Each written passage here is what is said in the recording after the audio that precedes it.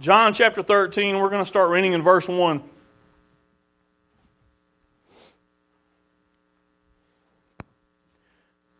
Now before the feast of Passover, when Jesus knew that his hour was come, that he should depart out of this world unto the Father, having loved his own which were in the world, he loved them unto the end. And supper being ended, the devil having now put into the heart of Judas Iscariot, Simon's son, to betray him, Jesus, knowing that the Father had given all things into his hands, and that he was come from God and went to God, he riseth from supper, and laid aside his garments, and took a towel, and girded himself. After that, he poureth water into a basin, and began to wash the disciples' feet, and to wipe them with the towel wherewith he was girded. We see a picture of Jesus. And y'all, he was at this point carrying some heavy burdens. Emotionally, spiritually. He knew what was coming. He knew what he was about to go through. And a lot of times we can kind of identify with that. Not that we know we're going to be crucified and take on the sins of the world, but we have these heavy burdens that we're carrying. But I want you to see what Jesus does right here. He sets such a wonderful example for us, okay? Because see, in the midst of carrying these heavy burdens that he's carrying, he does something that many of us often don't do. He laid them aside for a brief time, and he became a servant to his friends, to his brothers, to his family. He just laid his own cares aside. He said, yeah, I got to do this. I know what's coming, but right now, I want to attend to their needs. I want to bless them. Y'all, this is the kind of love that I want to see in the body of Christ. Every now and then you get a little glimpse of it, but this is what being a Christian should be about. This is the kind of love that we need in such a desperate manner.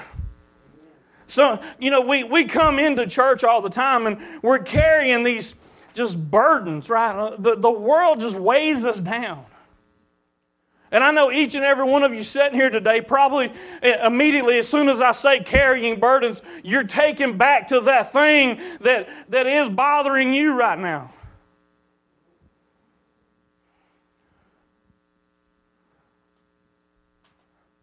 All of us have them. They may be different for each one of us. But we carry a weight around. And sometimes it's multiple things.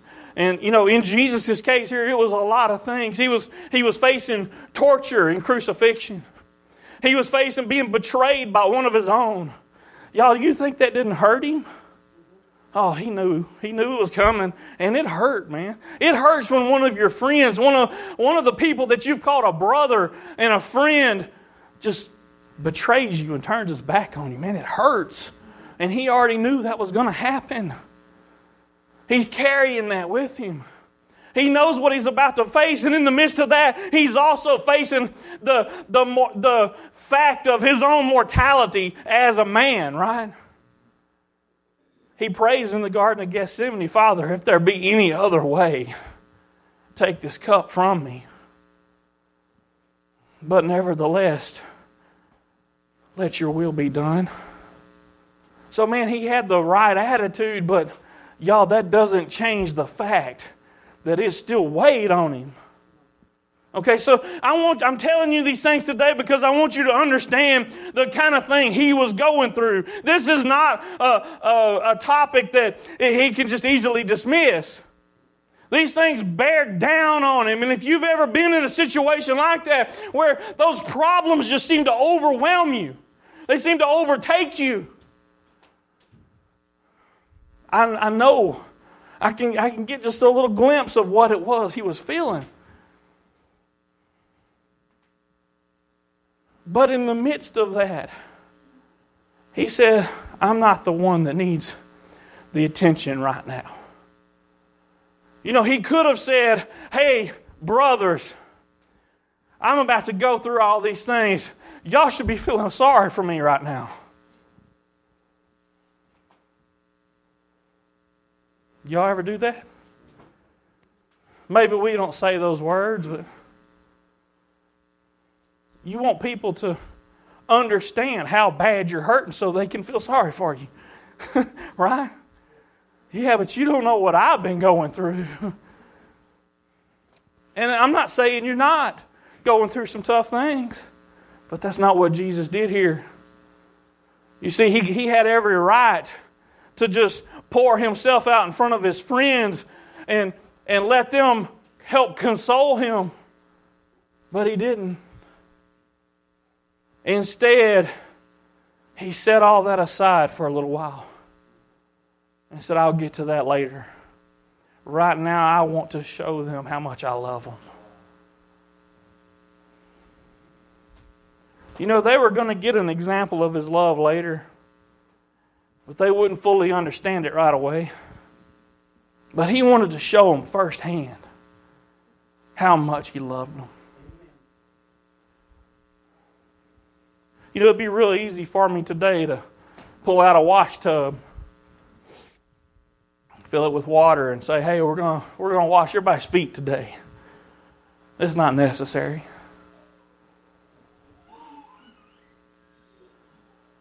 Jesus was trying to show them something. Do y'all understand what it meant to wash their feet? I mean, let's really think about this for a minute, because see, he was their master. He was the Lord. He was the one they called Rabbi. They didn't talk to him just any old way. They had massive amounts of respect for this man. So, I mean, they looked up to him, and Peter argued with him when he told him he was going to wash his feet. He's like, no, you're not washing my feet.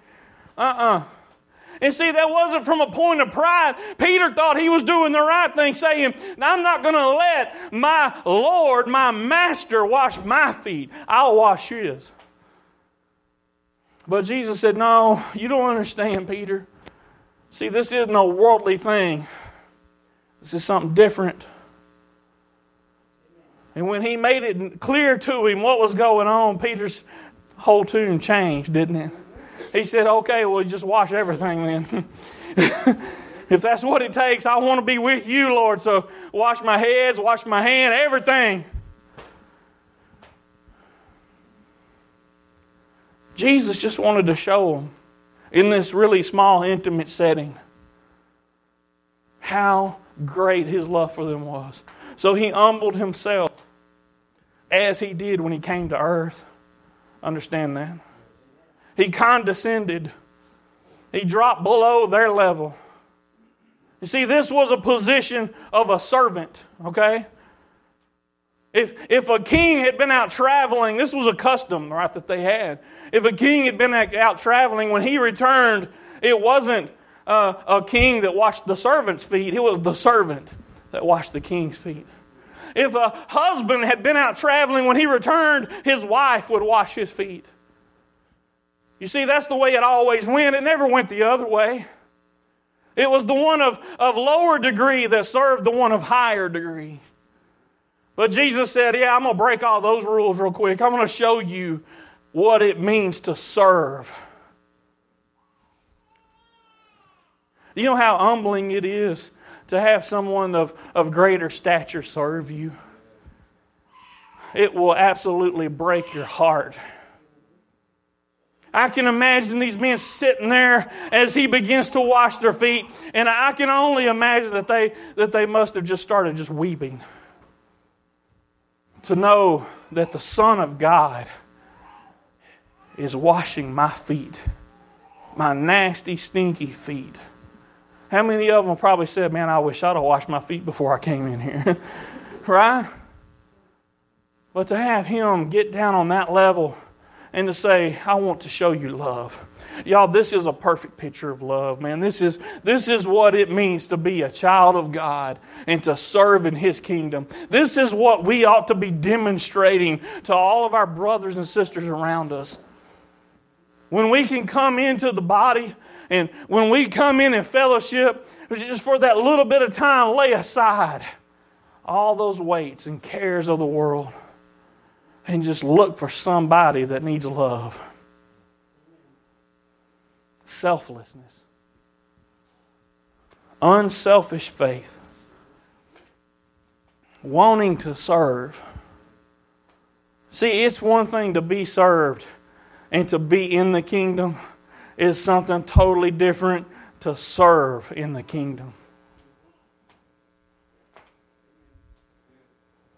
Because it takes giving of yourself. You have to give up a part of yourself. I want you to hear me today. Because see, a lot of us, our identity is based around the pride that we have. You hear me? So in order to bring yourself to the level Jesus did, guess what you got to do? You got to give up part of it. You can't humble yourself like that and still have that pride of being who you are. You say, well, I'm this and I'm that. I've achieved this status in my life. So what? None of that means anything anyway. Maybe you're sitting there and you're saying, well, is it really necessary for me to do that? If you're asking that question, there's something wrong. You see? This is the problem. We begin to look for loopholes. We begin to look for some way to somehow justify where we currently stand. Y'all, I want you to understand that there's people around you right now in this very room that are hurting tremendously.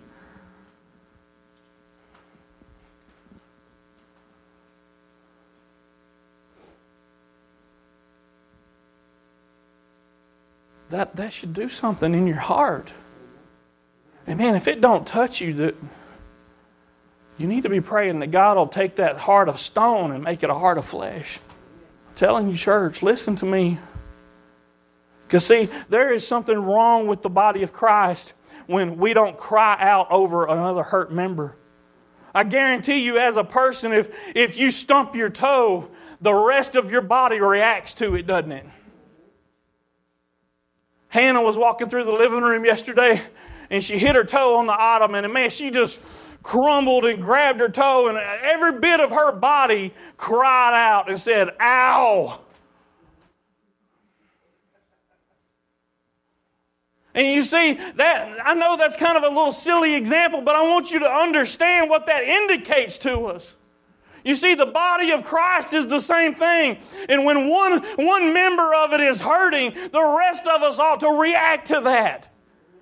It ought to just scream out to you, hey, there's pain there. Attend to it. Now, what would we do if one of us had a finger cut off and we just, oh, well, never did anything about it?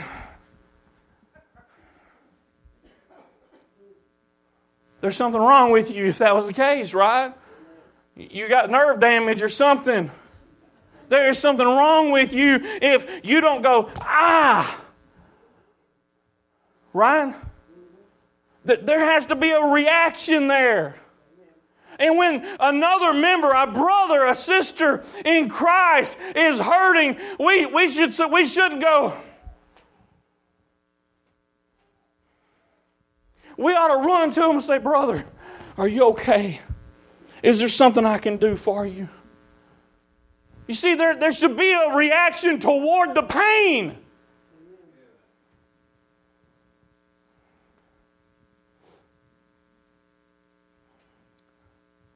It's easy for us to call ourselves a Christian. It's easy to call ourselves a child of God. But y'all, Jesus here gave us an example, and if we're going to be Christ-like, listen, you got to pick every single one. You can't pick and choose the ones you want. And what he's telling you right there is that I don't care if you are the pastor. I don't care if you are a teacher or a leader in some fashion. Guess what? You're the ultimate servant. You see what we have here, this picture is the Son of God. Right? The supreme. And he lowers himself, meek and humble, and says, I will serve. Now, if that doesn't tell you something about how you ought to feel, I don't know what else to say. Because if He can do it, and if He did do it, I should do the same. I'm not talking about washing people's feet right now, y'all, in case you hadn't picked up on that. We ain't got to wash people's feet to serve someone. We don't have to bring somebody food to serve someone. Sometimes it's just telling them, hey, I love you. Because, sometimes that's the hardest thing for us to do. Some of us don't love easily, do we? Anybody here know what I'm talking about? Sometimes it's just not easy to love. It's just how we're made. Maybe it has something to do with our upbringing. Maybe it has something to do with how somebody hurt us in the past. I don't know, man. But sometimes we just don't love easy. We don't let people in. We keep this guard up. Y'all, you want to see vulnerability. You look at the King of Kings, the Lord of Lords, kneeling before someone and washing their feet. That's vulnerability. He condescended to men of low degree. You hear me? You see, even the Son of God, when He came to this earth, He didn't go around picking kings and princes. He went and picked, a lot of times, the rejects. The tax collector. The fishermen out there. They're just trying to get by in life, right? These men weren't rich. Look, they didn't have big fishing vessels. You know why they were fishing? So they could eat. He condescended to men of low degree. Why? Because the Word of God tells us that in our weakness, He is strong. He receives the glory when we humble ourselves and become weak and lowly. Y'all, there ain't nothing wrong with that. The world tells you something different. Don't listen to the world. It's that simple. Don't listen to what their ideal of a man is. Because they're wrong. I don't know anybody sitting here today that's willing to stand up and say, well, Jesus wasn't really a man's man. Really? I ain't going there. Well, I ain't going to get down and wash nobody's feet. All right, don't. Ain't nobody going to make you do it. I'm not here talking today about making anybody do anything. What I'm here today to talk to you about is what you ought to do. As a child of God, you ought to be looking around and seeing people that are hurting. You know what? Sometimes you don't have to know all the details either, people. Listen, because you see somebody hurting, don't go to them and want to hear all about it. Now listen, if they want to talk, let them talk. But it ain't none of your business. Right? But you know what is my business? I see somebody hurting. I'm going to let them know I love them and I'm praying for them. If they need me, I'm here. You see, that's my business. Being available, making yourself known instead of hiding in the shadows, hoping nobody notices.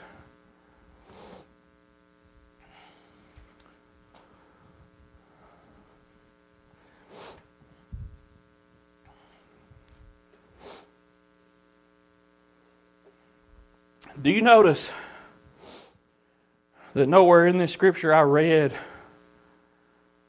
Jesus had to ask anybody's permission? He got up. There's so many little aspects of this that you need to see. He went and filled the basin with water. He didn't ask somebody else to do it. You know, that's a servant's job, to go fill the basin with water. He filled it with water.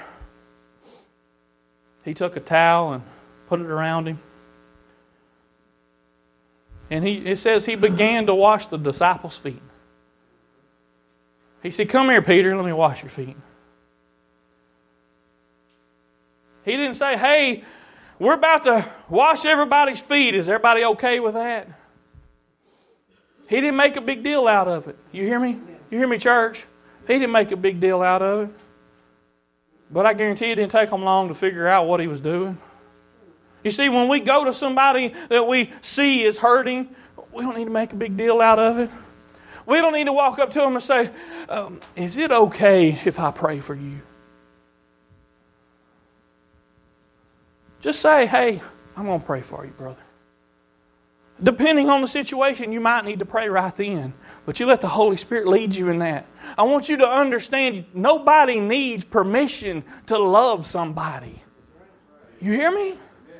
You see, this is what just ought to be happening. And it may be awkward at first, but I want you to understand that awkwardness comes from worldliness being in the way. As we begin to get that stuff out, it starts to become commonplace and natural that we show love to one another. How many of y'all think about your brothers and sisters throughout the week? Man, we need to be, don't we? How many of y'all know a brother and sister in Christ? Maybe they don't even go to this church, but you know they're hurting. Have you lifted them up in prayer this past week? I know some of you have. I'm not trying to make accusations today. I'm just trying to put it out there. Something for you to think on. Now, that person that you've been praying for, maybe you have been pouring your heart out before God, praying for that person. How many times have you told them? How many times have you went to them and said, listen, man, I don't know if you have any problems. I don't know if there's anything going on in your life, but I want you to know I love you and I'm praying for you, brother. If you need something, you let me know. Man, you know how good that is to hear? When I have people tell me, hey, we've been praying for you. Oh, man, do you know what that does? To know that I have unsolicited prayers coming my way. I didn't ask for it. I didn't go to somebody and say, hey, would you be praying with me? This is just somebody that said, let's pray. Let's pray for our brother. Man, that encourages me because, and you know what it does? It reminds me later on through the week, they're praying for me. It strengthens me. It lifts me up. It encourages me. And through my tough times, whether I'm on the mountaintop or in the valley, I remember I have people praying and lifting me up. There ain't nobody here. I don't care what you say. There ain't nobody here that don't enjoy to know that somebody loves them enough to pray for them.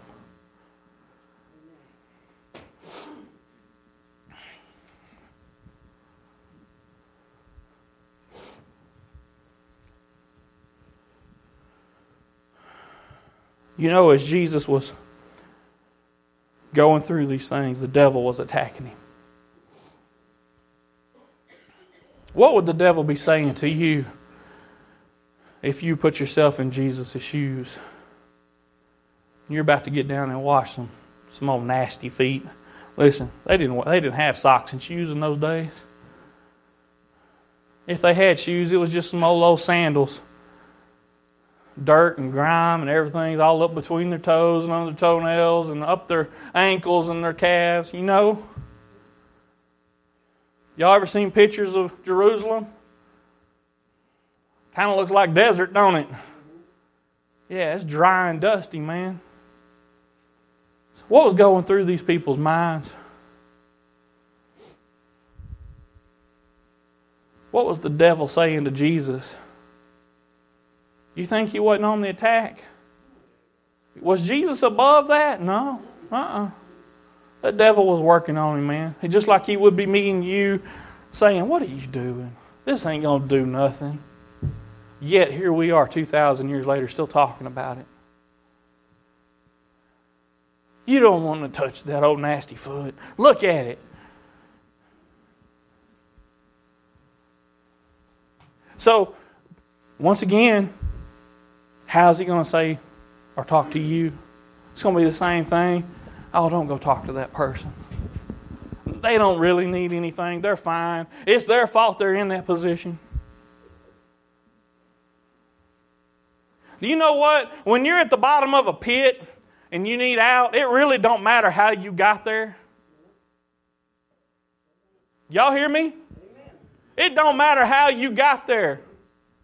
The bottom line is you need out of the pit. Simple as that.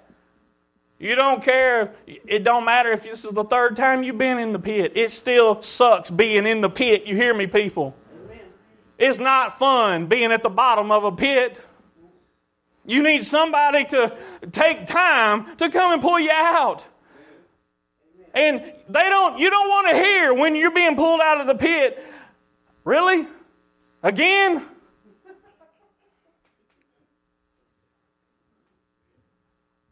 I ain't always going to be here to pull you out of this pit. You don't need to hear that, do you?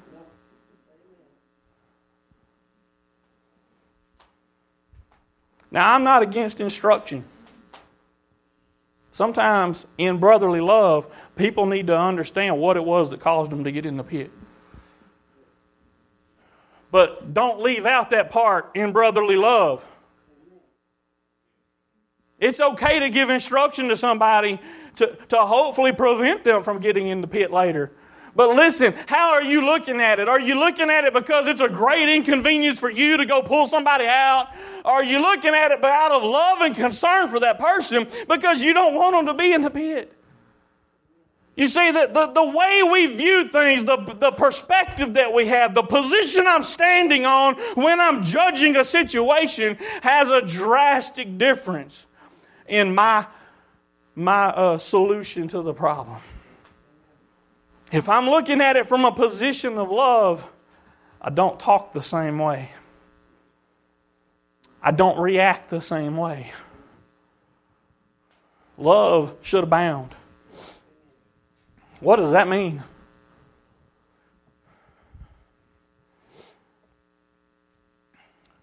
Do we have any shortage of pine straw around here? Do you know there's parts of the country that people gather that stuff up and sell it?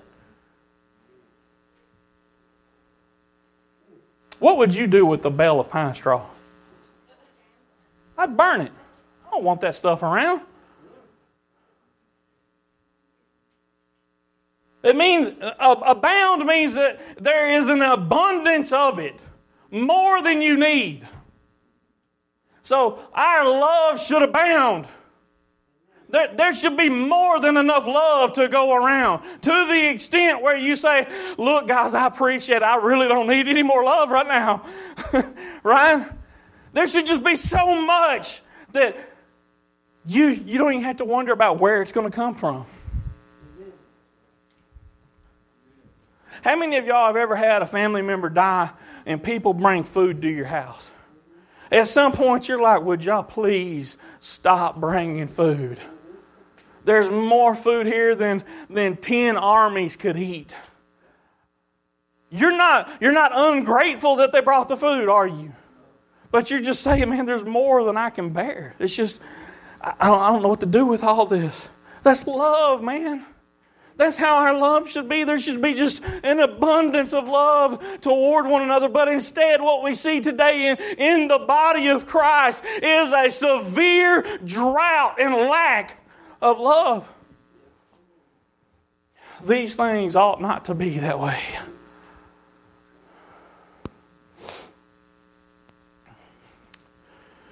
The Word of God in 1 Corinthians chapter 13 talks about love. Many people refer to that as the love chapter. In the King James versions, it's called charity. You look in other translations and it's called love there.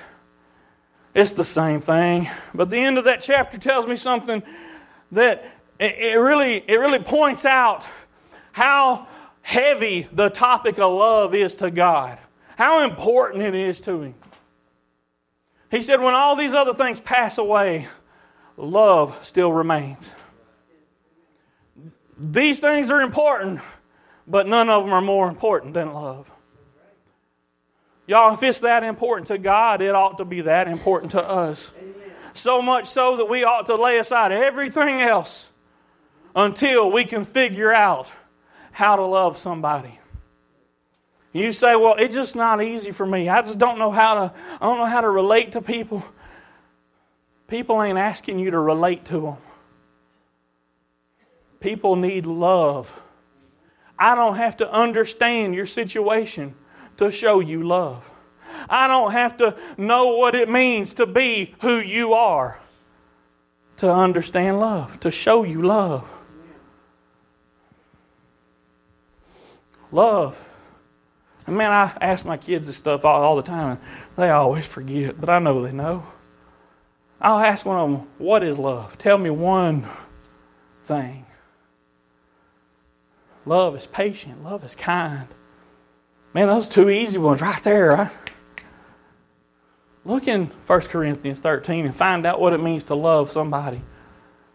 Guys, I've said it many times before. It has nothing to do with how you feel about somebody. You do not have to like the person to love them. You don't have to like anything about them. They may be the most annoying, most irritating person you've ever come across, but you can still show them the love of Jesus Christ. You know what? Me showing love to somebody has a whole lot more to do with me than it does them. I'm the one that has to change, not them. You say, well, I could love them if they was more lovable. Anybody ever said that? Maybe you didn't say it. Maybe you just thought it. If they was, that's the most unlovable person I've ever. It don't have anything to do with them.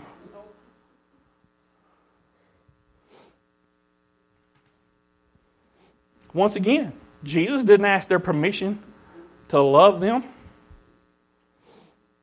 He just started doing it. Do you know what? When you begin to show love to people, their attitude will shift. They will begin to change. It may be slow. It may be unnoticeable at first, y'all, but it happens. It will begin to happen. Love can soften that heart of stone. You want to see a person saved? You got somebody on your heart right now that you want to see saved? Begin to show them the love of Jesus and see what happens. They begin to respond differently when you show them love. You want to know what love is? Look in 1 Corinthians 13.